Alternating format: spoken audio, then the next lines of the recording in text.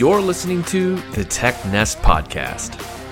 You'll hear from prop tech founders, investors, and industry veterans on how they're using tech to change the way we buy, sell, and invest in real estate.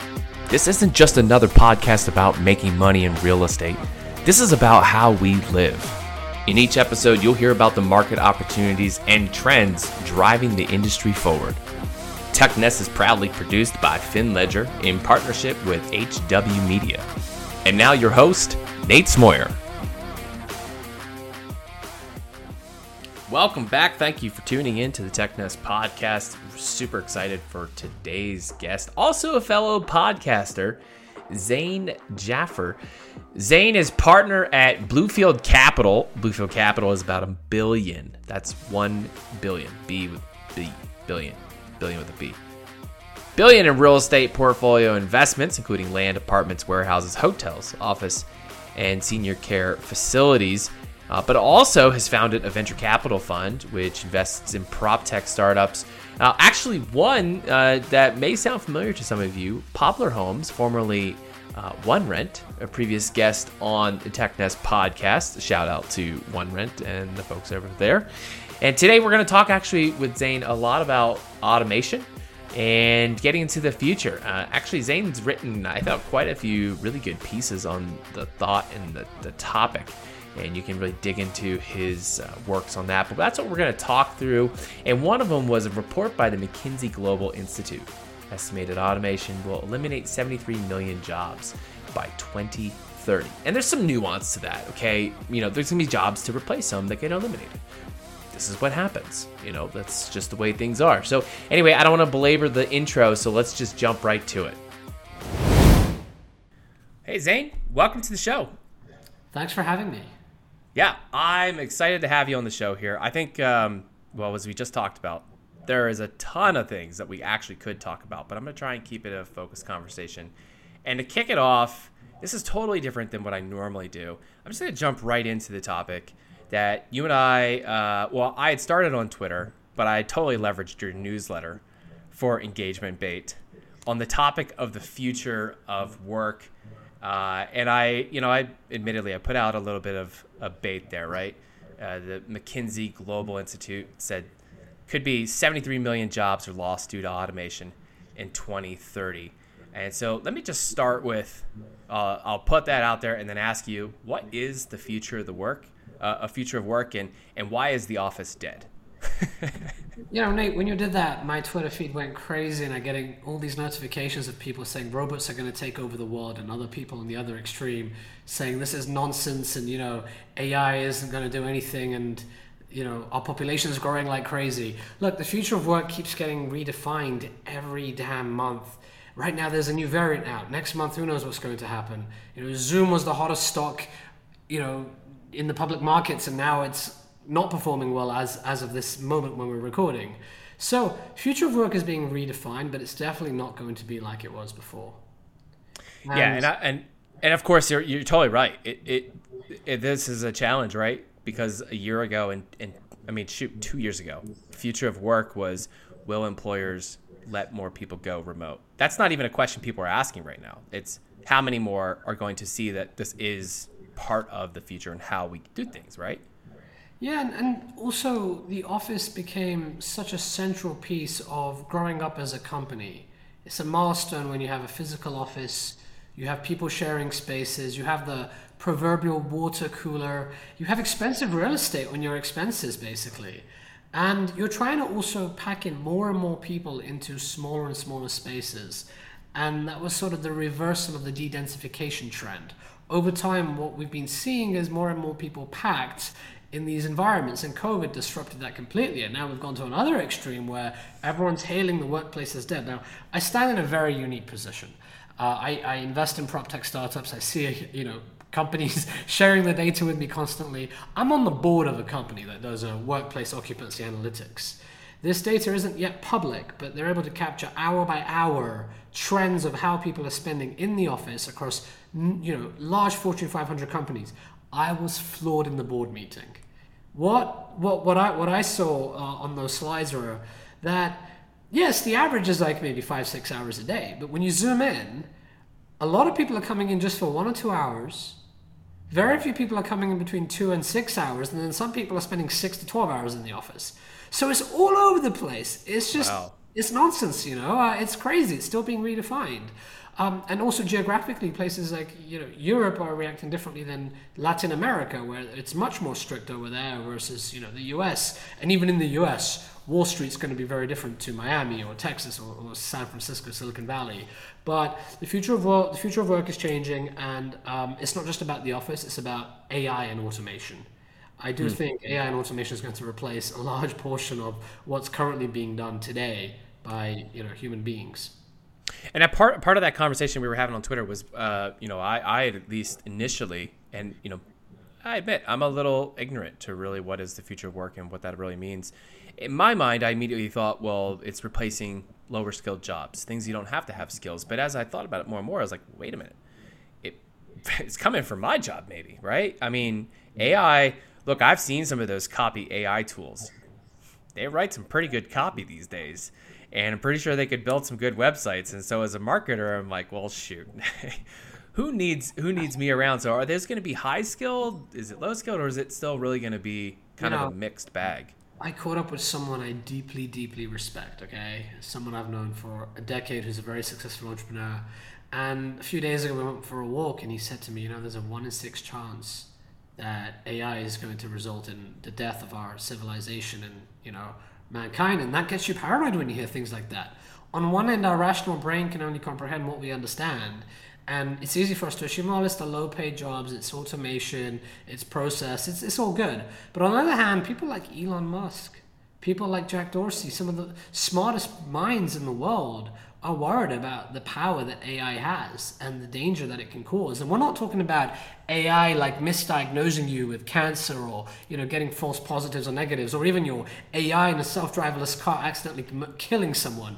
We're talking about AI getting to the point where it's so smart where it can be used like a nuclear weapon can be used. It can result in danger to society and civilization, existentially to a threat as mankind. And the Twitter folks love stuff like that. But there is a camp out there, and there are people out there that believe this. The problem is those people have a lot of credibility, so it makes you wonder, you and I and our listeners as laymen, what are we missing out on? The folks that are on the cutting edge of technology, they're seeing where this is going. Yeah. Yeah, that's certainly going to be something to continue to follow as just the same as this topic, right? As ever defining as it goes. I want to pull something from an article that you had written, or it was an interview I think you did. And one of the things you had mentioned as part of the future work is smaller for longer. Talking about startups and their path to scale. Can you go through what does that mean and what does that actually look like? Look, it's a great time to start a company, and you don't have to have the overhead of cost that you used to have in the olden days. Today, so much can be automated.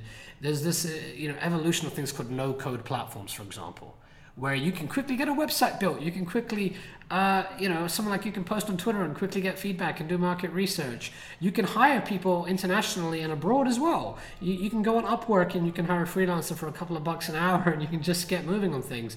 It is a fantastic time to create a company, and the old impulse to have this HQ with a big office and spending a lot of overhead is over. It's reckless for startups to do that. I ran a company that, in San Francisco, and we had 150 engineers in San Francisco, and I swore to myself, next startup I do, I am not going to be hiring in San Francisco. Every time I hire someone, I have to pay crazy signing bonuses because Google or Facebook is doing that. And the perks, don't go there. I had great engineers in the final stage interview with the CEO asked me, so are you guys going to pick up our laundry for us at home? And are you guys going to take our dog for a walk? Do we get babysitters on demand? And I'm like, what? I'm here trying to build a company, and these are the questions you're asking me? There's a serious mismatch here. People were getting spoiled, and it's very hard to start a company and hire people locally if that's what you're dealing with. So you can be smaller for longer. And I don't necessarily mean, I do mean in terms of headcount. You can get a lot more done today with a lot less people, but you can have a fraction of the cost base by having people that are in remote locations. Got it. Yeah, so you still build a big business and still be very attractive if you're looking to do something that is venture backed and scale to a big business. But it's really the footprint of the company and it's the expenses you're putting out, with, the idea that it has to be Silicon based, or it has to be, or in a hot city like, even New York City, is a common place. But, the cost of living in New York City, I have a buddy who lives there now working for Google. And so, it's kind of funny. He's like, we're talking through it and the adjustment to that. And you're right. They have to pay so much because to live there is ridiculous. It's pretty high cost, but you can also find some of that talent in the Midwest. And some of those Midwest startups are reaping the benefits of that. And this isn't just about finding talent. It's also about doing things virtually without needing to meet face to face in person.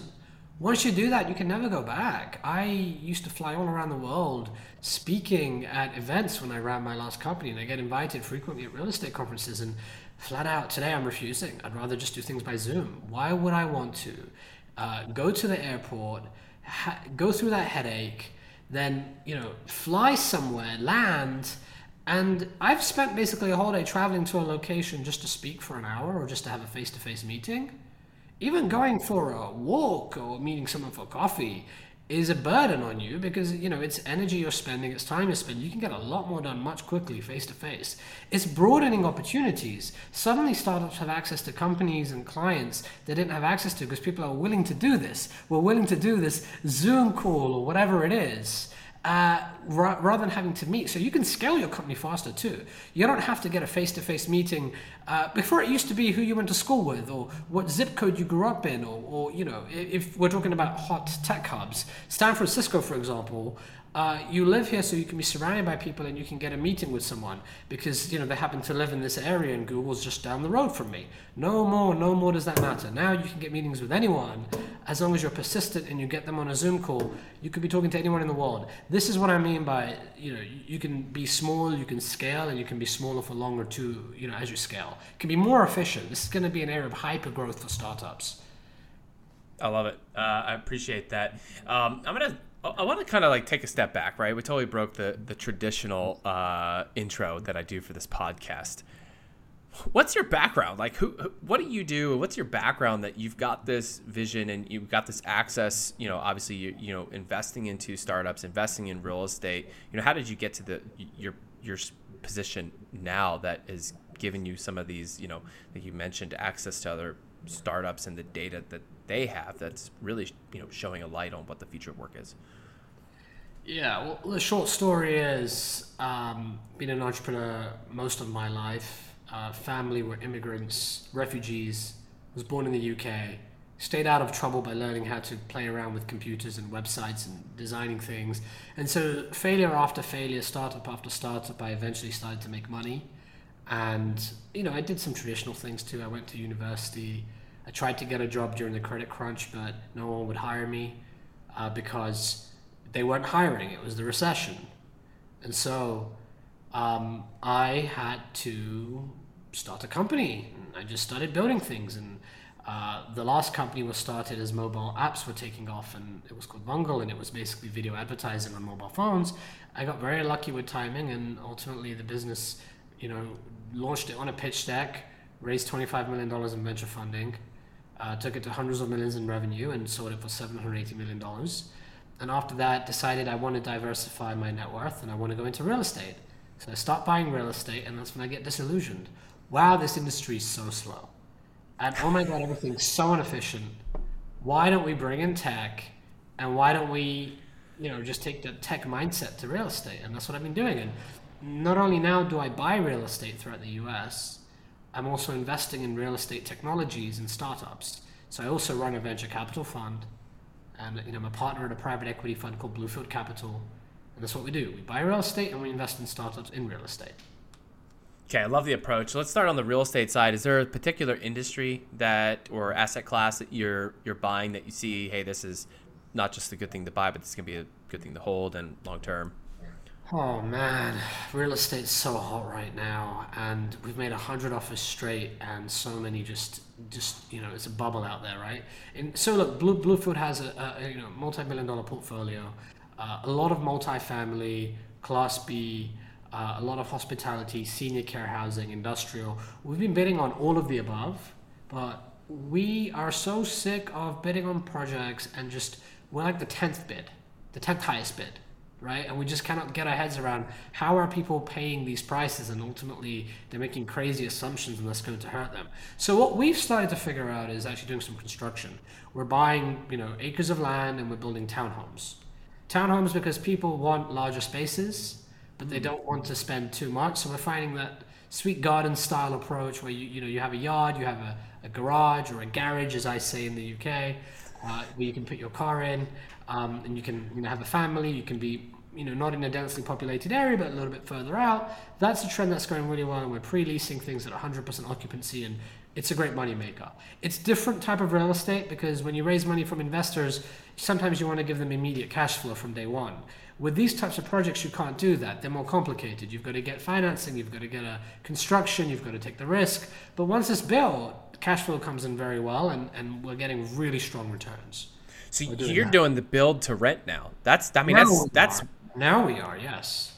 And outside of apartments, this is a little bit of a newer trend really taking over. I mean, even home builders. I think Pulte, announced like $1 billion into, hey, we're going to start building build to rent, which is remarkable when you see the home builders, the biggest home builders in the United States. Lennar has been backing tech companies and all sorts of projects behind build to rent now for some time.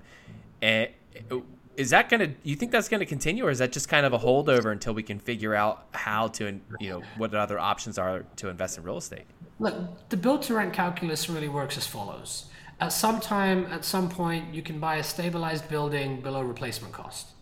Because building costs and construction costs are so high. Materials and labor is extremely expensive. And that's what makes that cycle happen. And eventually you end up with too much new supply. I'm not talking about that. I'm talking about an entirely new asset class here.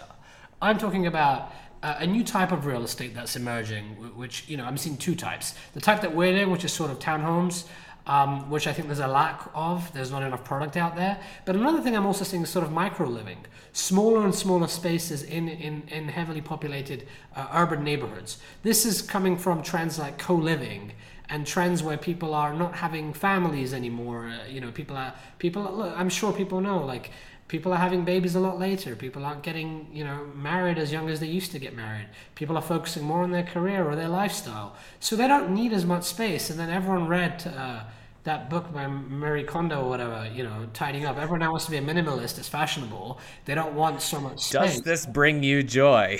Exactly. And also, not to mention, it's damn expensive to buy a home too. So sometimes you might just want to rent. So having smaller spaces is becoming a trend. And I'm seeing that firsthand. So that's what I'm talking about.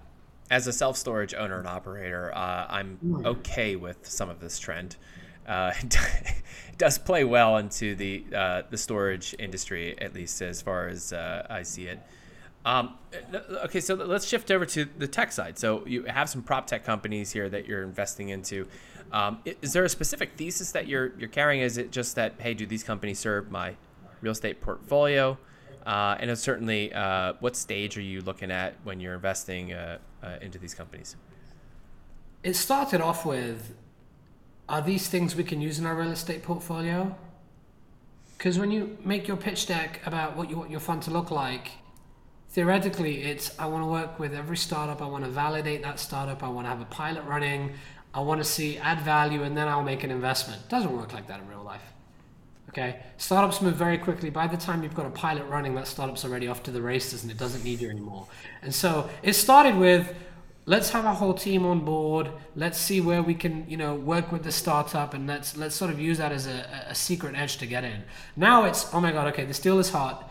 I've got to look at it. I've got to look at the founder. Do I think this founder has what it takes? Can this be 100x return from where I'm investing today because I run a venture capital fund? And then can I do some quick due diligence? Can I bring my team in just to ask, does this solve a problem? Or can we bring our partners in, property managers, construction firms, other agencies we've worked with, or real estate brokers? Can you join this meeting and can you talk to this founder? Is this something you think is good? Okay, it is. All right. Now with this very little data, I have to make a decision. Do I invest or not? That's literally what it's like now. PropTech's heating up. Deals go very, very quickly. Any deal that I get into tends to get oversubscribed, and when I offer it to other people, as a syndication, for example, those deals get snapped up within an hour. People are like, I'm in, this sounds good. Like people want to be part of this big trend of technology disrupting prop tech. It's getting really hot now. It's like fintech wasn't a thing a decade ago. Now fintech is the largest area of venture capital, and prop tech is going to be now breaking out by itself, and eventually construction tech will break out by itself too. Yeah, and I think that's a great segue. You know, we were just talking about townhomes renting and building them from the ground up. And two of your portfolio companies we got to give a shout out to because they were previous TechNest guests, Robert from DigiBuild and, of course, Chuck from OneRent. And, DigiBuild, revolutionizing how contracts and are handled in the construction industry, the complex nature of all of that. And, of course, OneRent, a digital-first property management service. But, of course, they've got a whole lot of other things that they've been building out, including Poplar Homes.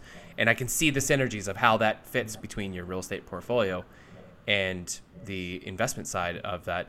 I'm curious, as you're talking about these deals that are really hot, and yeah, that is the case. And I try not to get into the path of like how much money's in prop tech and who raises the most, because as we've seen over the last few years, how much you raise doesn't equal success. But has there ever been a deal that was really hot that you wanted to get in on that you may have missed or you passed up on that you can share about? Yeah, this happens all the time, right? And there's many reasons I have to pass, and some of these are lousy reasons, but you don't appreciate this until you run a fund where, you have the plan and you plan the trade, and then you have to trade the plan. You can't break plan because then you don't have a strategy, right?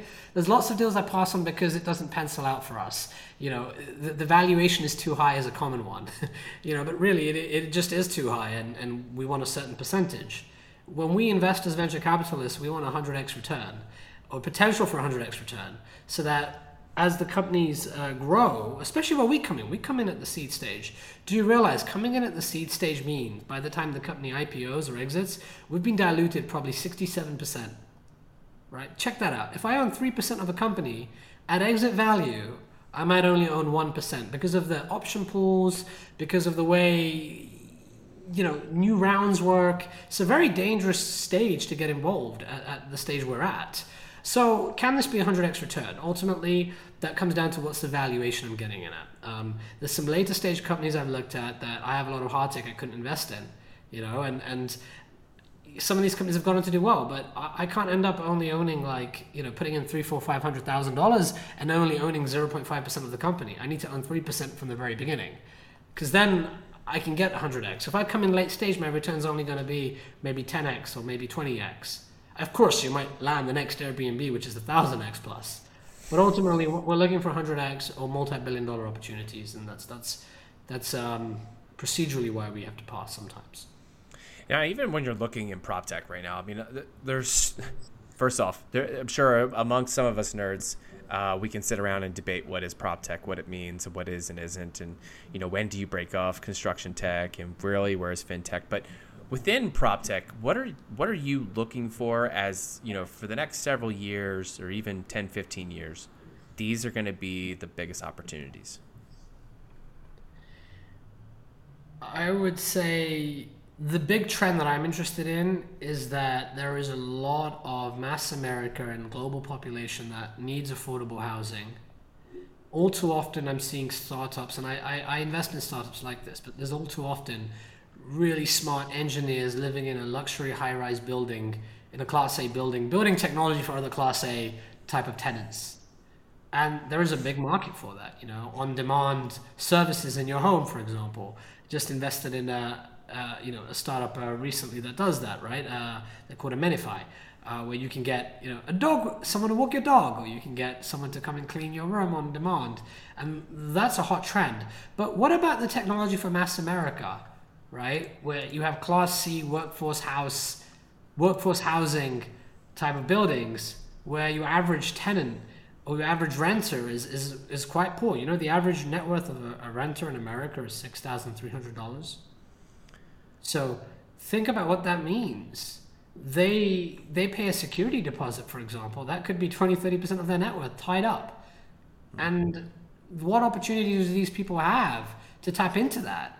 There's someone you should bring onto your podcast, as you seem to, you have some of my portfolio companies already. We invested in a great female founder. She's a serial entrepreneur. She's had 3 exits, okay? We invested in her recently. Her name is Shannon, and she basically has a company called Roost. Join Roost.com. And we love it because it allows renters to tap into their security deposit. Firstly, it's a free platform for property managers, and it allows the property manager to just outsource the security deposit headache completely. But tenants can now borrow 30% of their security deposit, and they can set up a payment plan to pay it back. And as they pay it back, they build credit. What other alternatives do tenants have? Payday loans, which are multi-100% APRs. Instead, you just pay a couple of bucks a month, and now you've got this credit facility where you can take out the security deposit and borrow back. So things like that, I'm really interested in. That's very cool, and I'll admit here, I don't like to admit that I don't know a ton about a prop tech startup, because I think that I do a good job of covering the landscape here. But that was one I only came across on your site, and I'm even more interested. So I think we'll have to have Shannon on the show here. I appreciate you going into detail on that. It's funny that you mentioned the high-rise apartments piece. I won't bring up a tweet that I just put out on what I thought NFTs could be used for, but it had something to do with Class A and high-end luxury. And I'm right there with you, though. That's fine and that's cool, but there's also really some significant challenges that can we pull the smartest and the brightest in real estate and tech to solve for. And quite frankly, I think about some of the people I grew up around in my hometown. Where there's a significant disconnect. Those who don't have bank accounts, which is like something like, don't quote me on this, like 14 or 18 million Americans. It's a lot of, and then that doesn't even count all the people who are essentially credit invisible. You can't set up a utility. You can't get a cell phone anymore without any sort of credit. So every single thing that they would need, they're getting billed more for percentage-wise just because they don't have credit, but which limits and further limits opportunity to actually get ahead. They're stuck in a vicious cycle. They don't have credit, so they have access to expensive credit, if at all, in an emergency, and then they're paying high, crazy interest rates, and they can never get out of that wheel, and then they're spending the whole time just... Compound interest can really work against you if you're the one paying it, right? There's 2 types of people. Those who understand debt and those who understand equity, and building equity is the way forward. But debt, if you just live on debt all the time, you're stuck in this hamster wheel. And the other problem is it's not just great engineers building technology for Class A tenants, and tenants want that luxury. The VCs also really get that. They can appreciate that this is something that I can relate to and I can use. But can you appreciate the problems your average renter has, where they only have a $6,300 net worth, and they're living paycheck to paycheck, and they don't live in a good, secure environment. They struggle to make ends meet. They can't, get food on the table, and they're living on vouchers. That's a big portion of the population. Yeah, I appreciate you bringing that up and sharing. This is going to be quite a bit of an about face, but I did want to ask you about NFTs and or Web3. I don't even know how to phrase the question, because quite frankly, I'm still ignorant, and that's why I have really smart people like you on the show here, so I get all the answers. This is my way to the top here. But first, what role will Web3 play in prop tech? Is there a role, and is it something that we should be focusing a lot of time and effort on, or is this something that is not really going to be that impactful? I'm a bit of a cynic personally. Maybe I just follow too many other vocal people on Twitter who are quite divisive about it. I think real estate is very slow at adopting technology, extremely slow. And I can get some trends like the fractionalization of real estate and crowdfunding, but ultimately these are things that the early adopters can adopt. I just don't see things going mainstream. We're dealing with the most fundamental problems in real estate today. People still run their businesses on spreadsheets. And you're talking to me about NFTs?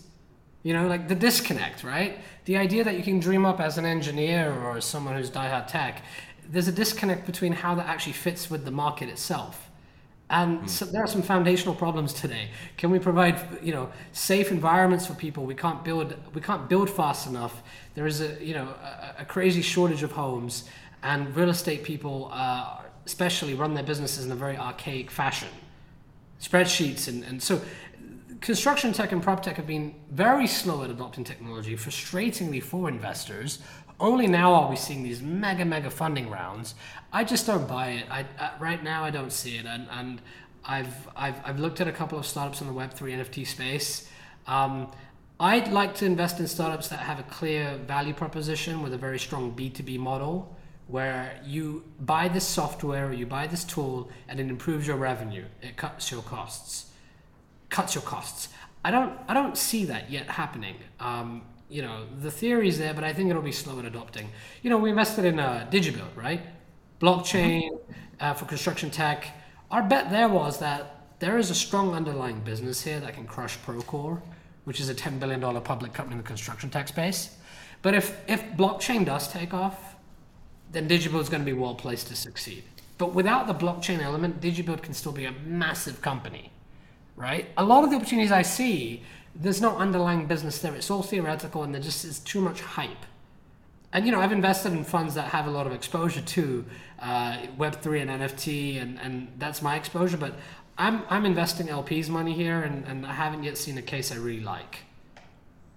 Yeah, not to turn this into a plug for Digibuild, but I am going to link both Digibuild and OneRent interviews into the show notes here. But the one thing I will say about Digibuild, and I appreciated about Robert when he broke down the business and talked about it, I don't have to know anything about blockchain to actually get the value out of Digibuild. Yes. And what it provided. And that was what I believed was, okay, that was an aha moment for me. It's like, cool, I don't need to know about HTML. I don't need to know about your Ruby on Rails or whatever you're building your apps about. So if it's blockchain, cool, fine, dandy. But tell me why this thing works. And when he broke that down, so for those who don't know, like, you need to go listen to it, because genuinely the construction industry is so far behind. If you think rent collection and simple tasks like that are behind, we got into that conversation and just verifying contracts and the amount that are owed to vendors on contract to contract basis. I was like very clear. No wonder we can't build things anymore, because it's just so complicated. So I've really appreciated about that, the underlying business, and not needing to know what blockchain is to get it. Exactly. There's a very clear business case there, and when you're investing in disruptive technologies that are unproven, even if it's NFTs or blockchain or whatever it might be, you want a founder who's sort of visionary and a crazy disruptor. And Rob really fits that background. Growing up in the construction tech or the construction ecosystem, he was in the role himself with his dad, getting hands-on experience. Someone like that is needed to really push the industry forward. He's a maverick, and those are the types of founders we invest in. When it's something very unknown and disruptive, you need a crazy founder to make that happen. Well, we're going to jump into and keep on with the theme of the future here. So this is my favorite segment of the show. I call it For the Future. It's when I get to ask each guest who comes on the show to give their best predictions based on the following 4 questions. Zane, are you ready to play? Let's play. All right, question number 1. What does Bluefield Capital look like 1 year from now? Bluefield Capital 1 year from now, we will probably have completely deployed our venture fund. So we'll have invested in 20 core prop tech startups. And hopefully we will be productizing our, ground up construction townhomes for rent model. We'll be growing the team and growing our assets under management. And some of the, prices we're paying now hopefully pencil out. But our assumptions are pretty solid when we buy properties, right? We don't assume crazy inflation. We don't assume crazy rent growth. We don't assume the interest rates are going to stay as low as they are. And hopefully that's going to play out. I hope there's blood on the streets. I hope there's more opportunities. We haven't deployed as much capital as we'd like on the real estate side. But a year from now, I'm hoping the steady cash flow and the portfolio keeps growing. Question number 2, what companies will benefit most in a remote and digital world? Wow. Startups, you mean? Or you mean corporations? I'll let you take it it's intentionally ambiguous to see how you interpret and take it. Yeah, I think startups will completely benefit. You don't have to, we talked about this earlier in the segment, you don't have to hire people locally anymore. 9 out of 10 of our portfolio companies in our fund now have remote workers. And any startups that are still hell-bent on hiring people locally are struggling to hire. So I think this is going to be better. People are going to have the better work-life balance. And hopefully that means, as a founder, your mental health will be better. You know, there's one thing when you're in the office and you have to travel around, but there's another thing when your company's scaling that you can run your business from your living room and you can spend time with your wife or your kids. That's powerful and special. So hopefully mental health improves for startup founders. You know, it's not something that we've had a discussion about much on this show, but it's definitely the startup living and as a founder, startup life can be pretty stressful. And you know, I'd love to get more into that. I think that's a pretty important topic, especially just mental health as a whole, but also specifically to the startup world. There's a lot that's not talked about and focused on in that. Question number 3. What's one industry trend you think will continue, but you wish would go away?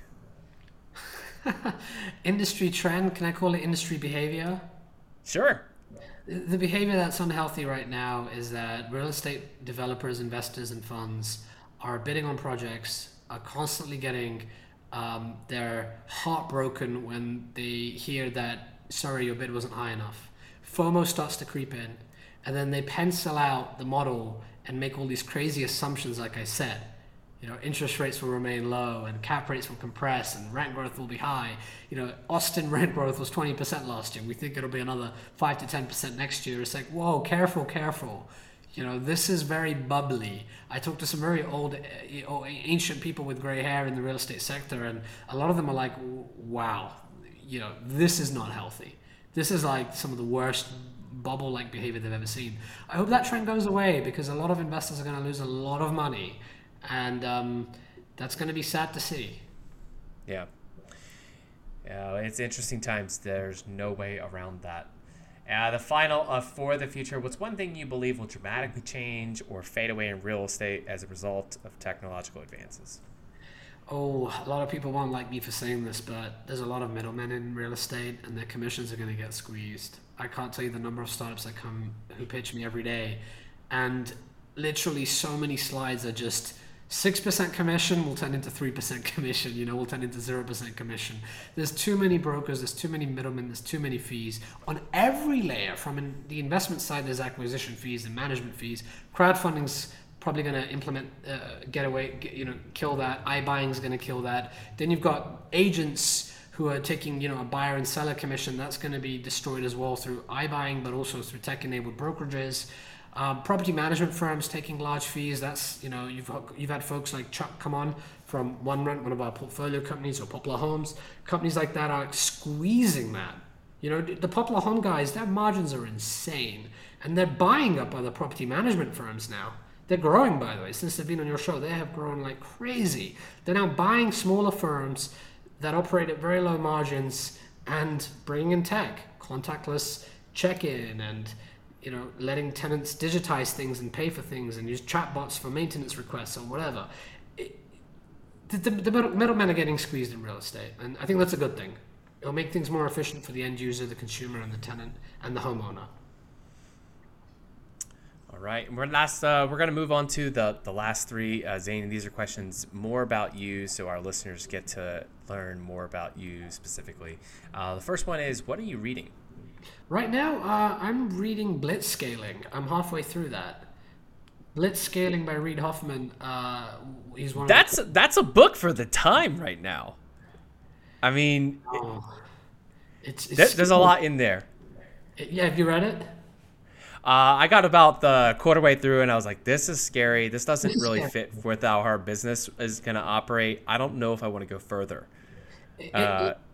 Look, I feel the same way, but Reid Hoffman's trying to say there's a time and a place to scale like crazy, scale inefficiently.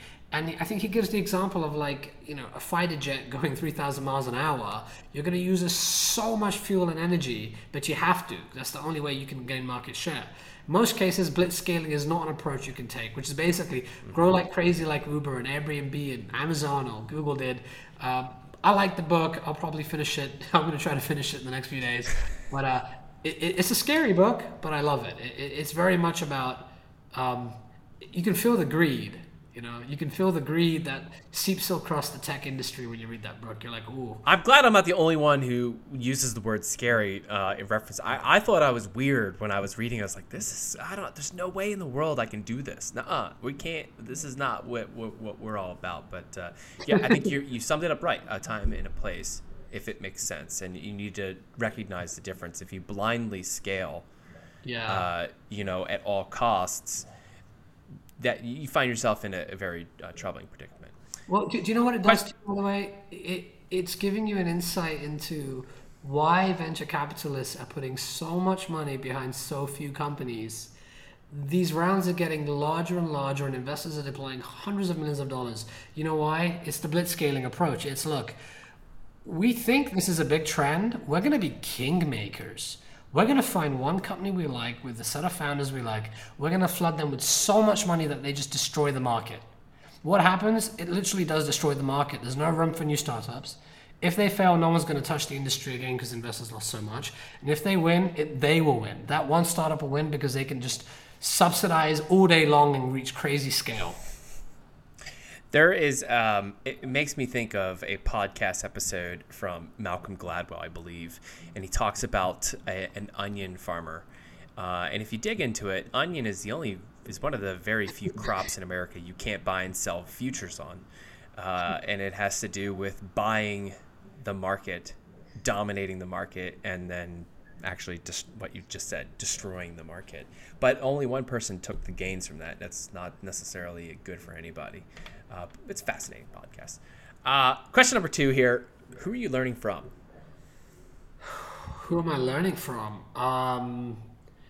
I read a lot. I listen to a lot of podcasts, listen to yours as well.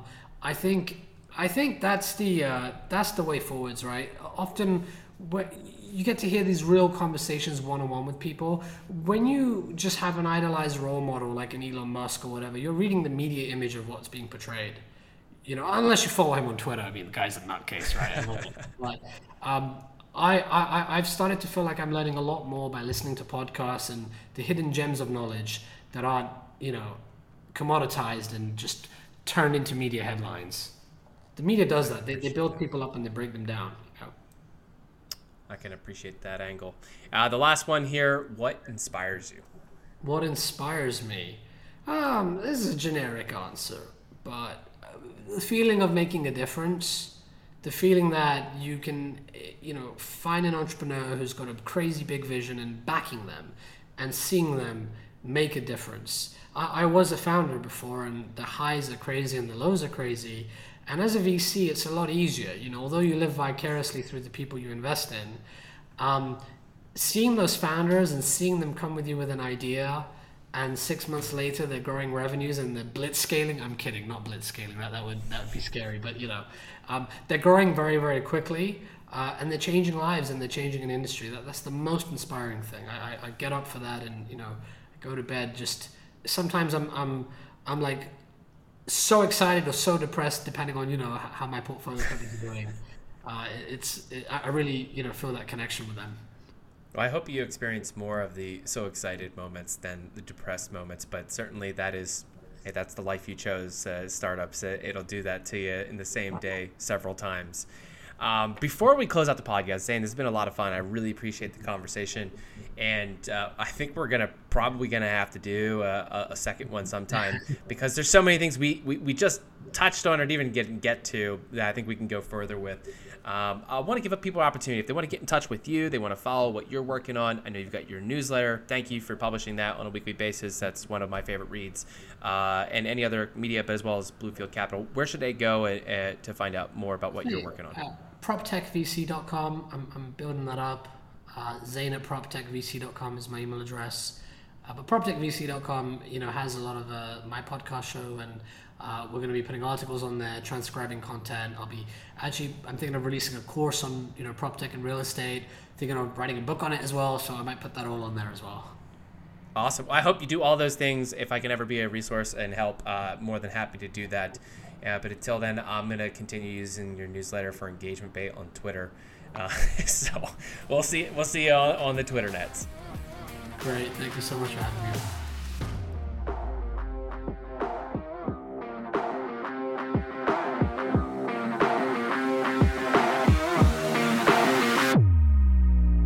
Well, thanks for listening to the TechNest podcast. You can always get future episodes delivered to you directly by subscribing to the podcast in your favorite app store. You can also join the newsletter. Head over to technest.io or finledger.com/newsletters to get all future episodes, updates, and more sent to you right in your inbox. Last but not least, we appreciate your support. Please go ahead and give us a rating and review in your app store. This helps others discover the podcast and know that it's a great, worthy listen. We'll see you next week.